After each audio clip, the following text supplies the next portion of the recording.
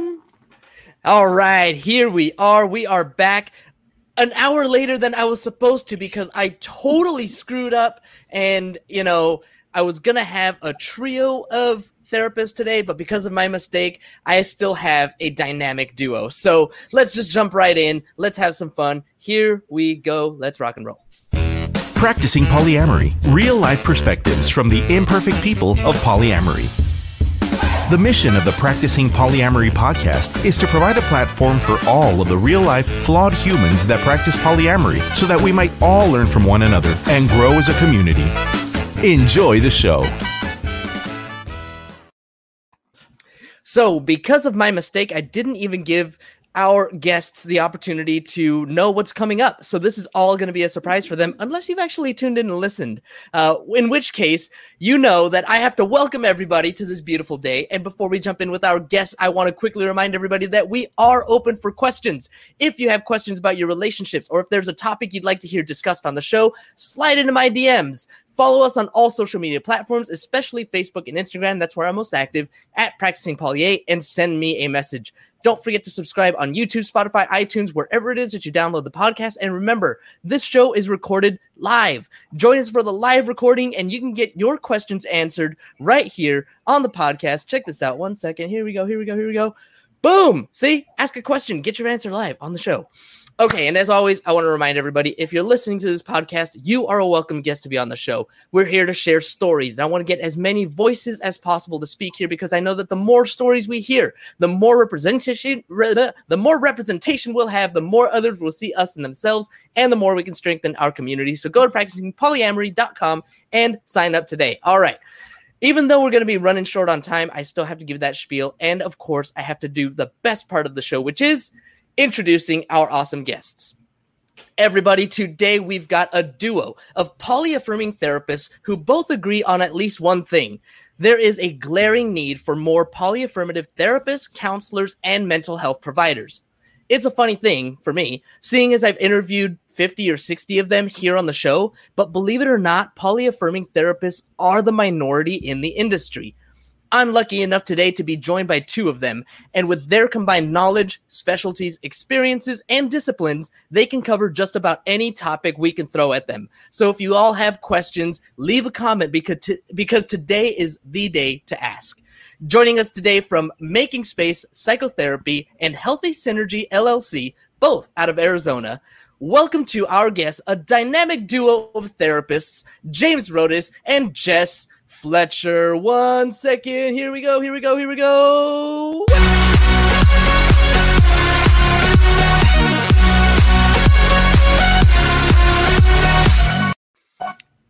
Hi. Hello. Welcome. I'm higher energy than usual because we are in a little bit of a time crunch because of, my little mess up here. So we're going to be 5 minutes shorter than usual. We're going to be going till 55 on the dot. And even if I have to, let y'all go before we, whatever. Anyway, I appreciate you hanging out with me, spending some time. Tell me a little bit about yourselves and this practice, what you do, and why. Let's start with you, man with the awesome name, James. Let's start with you and tell me what inspired you to become a therapist and specifically talk with polyamorous and non-monogamous folks. Yeah, so I have wanted to be a therapist most of my life. I think that it is so important to provide care and support for people that is without judgment. And not only do I work with people in the poly community, I also work with kink practitioners and LGBTQ folks. And on some level, there's something of a big tent there and a lot of overlap. And so I didn't start out working with poly people. I started working with LGBTQ folks and kink folks. And I saw there's a big need here to be supportive to people in the community, to be able to provide a non-judgmental holding space, which has turned into me educating myself, getting additional training, providing training some of the time for other therapists. I'm here because I want to get the word out and talk about like how to get an affirming provider because they're a little thin on the ground. For sure, for sure. What about you, Jess? What inspired you to be a therapist, and what brings you onto the show today? Yeah, so unlike James, I actually didn't want to be a therapist for most of my initial kind of planning for career, and was going really the writing route. But I had feedback that in a lot of my stories, it was always about connection and being a safe holding space for others. And really, it always was a passion area. It was just learning how to do it in a way that was really thoughtful and safe for me, as well as the people I was working with. And that really became then the foundation for the type of therapist I wanted to be. And also how I got involved with very similar communities that James mentioned too. So first really working with a lot of folk in the LGBT community. And then really through knowing James, being able to really expand that to poly and kink communities as well. And I've always just kind of liked to go in places where other people hadn't gone. And so that includes I've volunteered in prisons and just want to be in spaces where a lot of other providers have been like, oh, I don't do that. And I say, well, but what's going on? Why is that like the case? What would it be like to think about being a provider that's there and supportive for whoever is coming and needing that true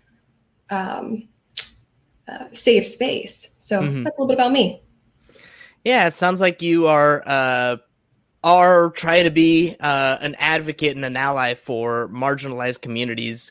And I think that that's definitely important, especially in our spaces, polyam spaces. Polyamory itself is, I guess, marginalized. I'll use that. Definitely is. In fact, I was just kind of re-going through some clips today, and there's an organization I was remembering that is looking for marginalized stories, discriminatory stories to try and make things better. But anyway, that's off topic. Okay. So one of the cool things that you all sent to me was that polyamory is a site of trauma healing. Can you tell me a little bit about your experience with polyamory and why it's such a centerpiece for healing past traumas? Mm-hmm. Yeah, so I am fundamentally a trauma therapist, and I think I look for trauma. I look for wounded attachment, and I think that happens for any number of people, regardless of their relationship style. But poly folks play on hard mode, right? There are so many relationship dynamics. There's so many factors related to, am I lovable, right? Will this person care about me when they have alternatives? And so I think it's a good site for trauma work because people's attachment trauma comes up, right? It has to be dealt with, or it's not possible to be a healthy partner, to be in these relationship systems, these polycules where everyone has needs, right? But they can't rely on someone else to make them feel safe, right? So that poly is a great opportunity to build internal safety, build a sense of value in yourself so that you're not looking to your primary partner or whatever to make you feel safe, right? That you feel safe in yourself so that you feel safe when maybe they're not at home that night, right? You still feel safe even when they are struggling in the relationship with you or with another person, that to carry that safety with you, you can treat your partners as people instead of like safety dispensers. And so I do a lot of trauma work with individual patients so that they can do poly in a way that feels right to them, instead of in like a controlling way or an avoidant way, so that they can feel good about their poly values, their poly orientations, without needing to work around their fear, right? They can work with it and then do what feels right for them. So Gotcha. It sounds to me like you're saying that polyamory really helps people become more self-sufficient and be able to hold that space for themselves. But it's a funny thing when you say that, because a lot of times people look to polyamory to fill different needs from different people, right? So it seems kind of contradictory to me. What do you think? Do you want to take that one, Jess? Yeah, so I think it's a great question. And oftentimes this is a really great space to be talking about like dependency style, like on a continuum. So whether if we have like a continuum here on one side being a codependency, so really believing you're responsible for another person's needs, emotions, and vice versa, to counter dependency, so that it's not needed and can be completely on one's own, to really this middle space being interdependency, the space in which we can have both, which is ultimately what secure and safe attachment means, is that we can be kind to ourselves and recognizing what's ours and what's not ours. So in a lot of ways, navigating polyamory can be a space to talk through, well, what are my internal boundaries? What are the things that I'm responsible for? And how can I meet that with compassion? But also, how can I diversify my support needs, while also recognizing that each person has their own sense of internal boundaries and capacity too. So in a lot of ways, that's where it becomes this both and, is it becomes a space to still recognize what can I truly provide at a given space and time? What can another person, without putting expectations on either person that's not realistic? And that would be the way of really meeting in the middle. Did that make sense, first of all? Because I know that was a lot of... Yeah, it definitely was. And I was trying to visualize that scale that you're talking about. And I like that word, interdependency. I'm imagining, on the one side of the scale is the very codependent, like latching on, clingy, can't live without you. And then on the other side is the person that's like, no, every single person is at least arm's distance away from me. Yep. And so having something kind of in the middle is the basis of secure attachment, where a person can be comfortable when their partner is away, and also when the partner is there, and comfortable on our own. Mm-hmm. Would you say so? This makes me think of the word solo polyamory, right? Mm-hmm. Which is kind of a popularizing term, I think, in polyamory.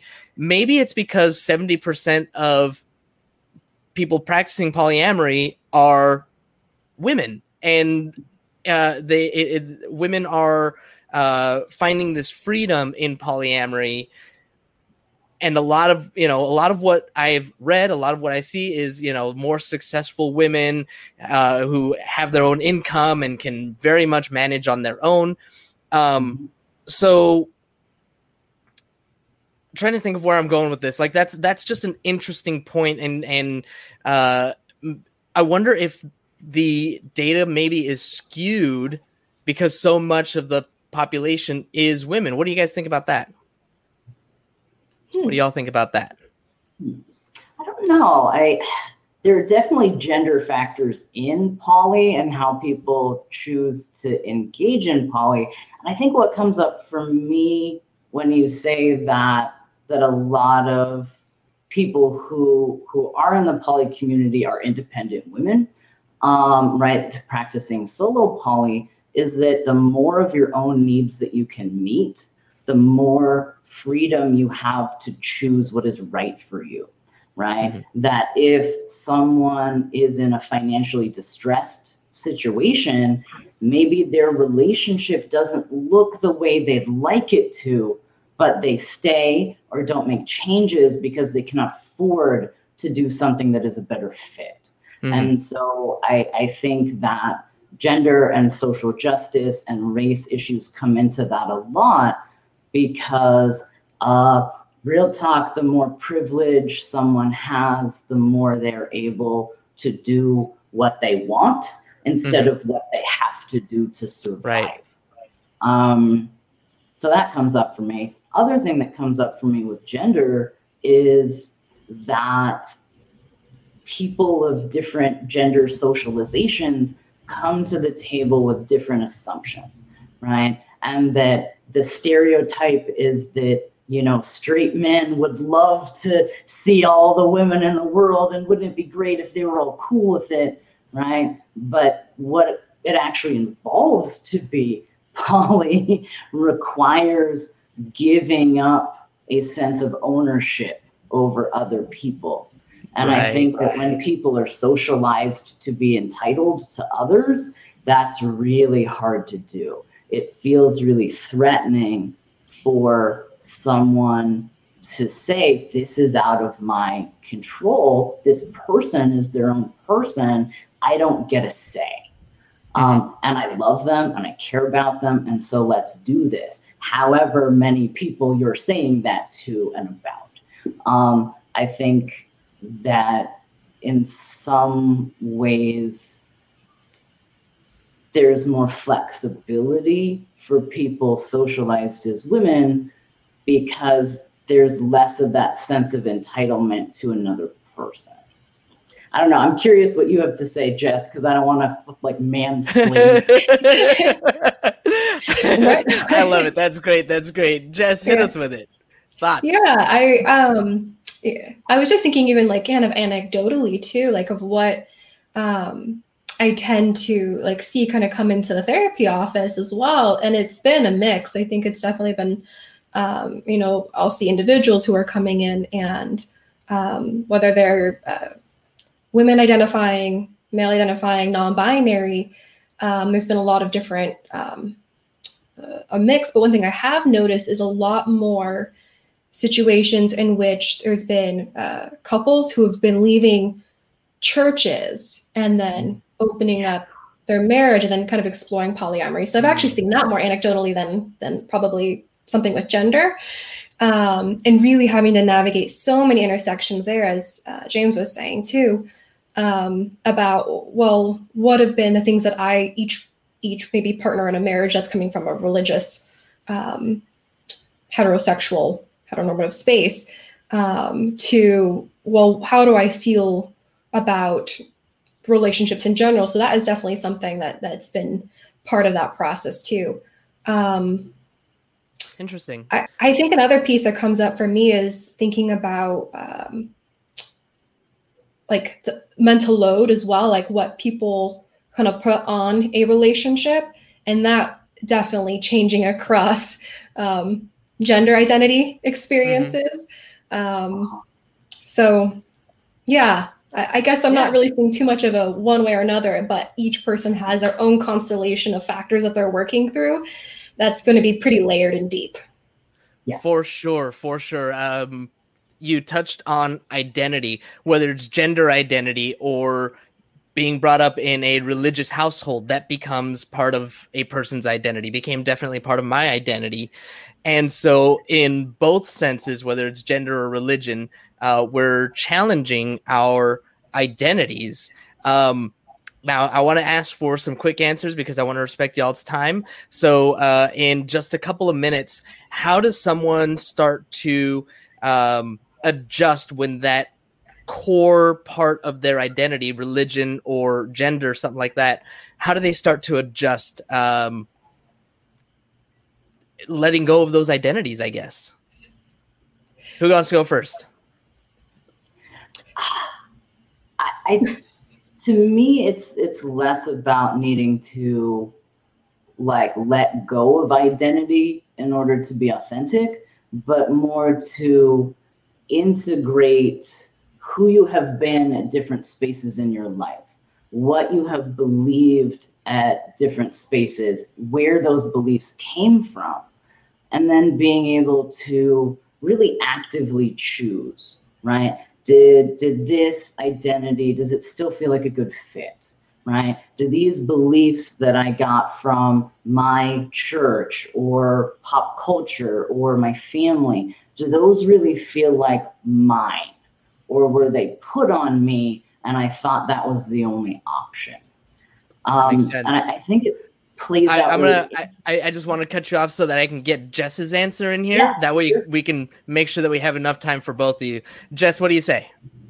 Yeah, pretty similar. I think it's first checking in what are the messages, what have been the things that you've heard, and putting it all out there. And then after that, it's a mixed process, probably of one, some grief, two, some compassion work of how they came to be and understanding, and how we may have even adopted some of those things because it was needed for safety, especially in like family systems and other relationship systems.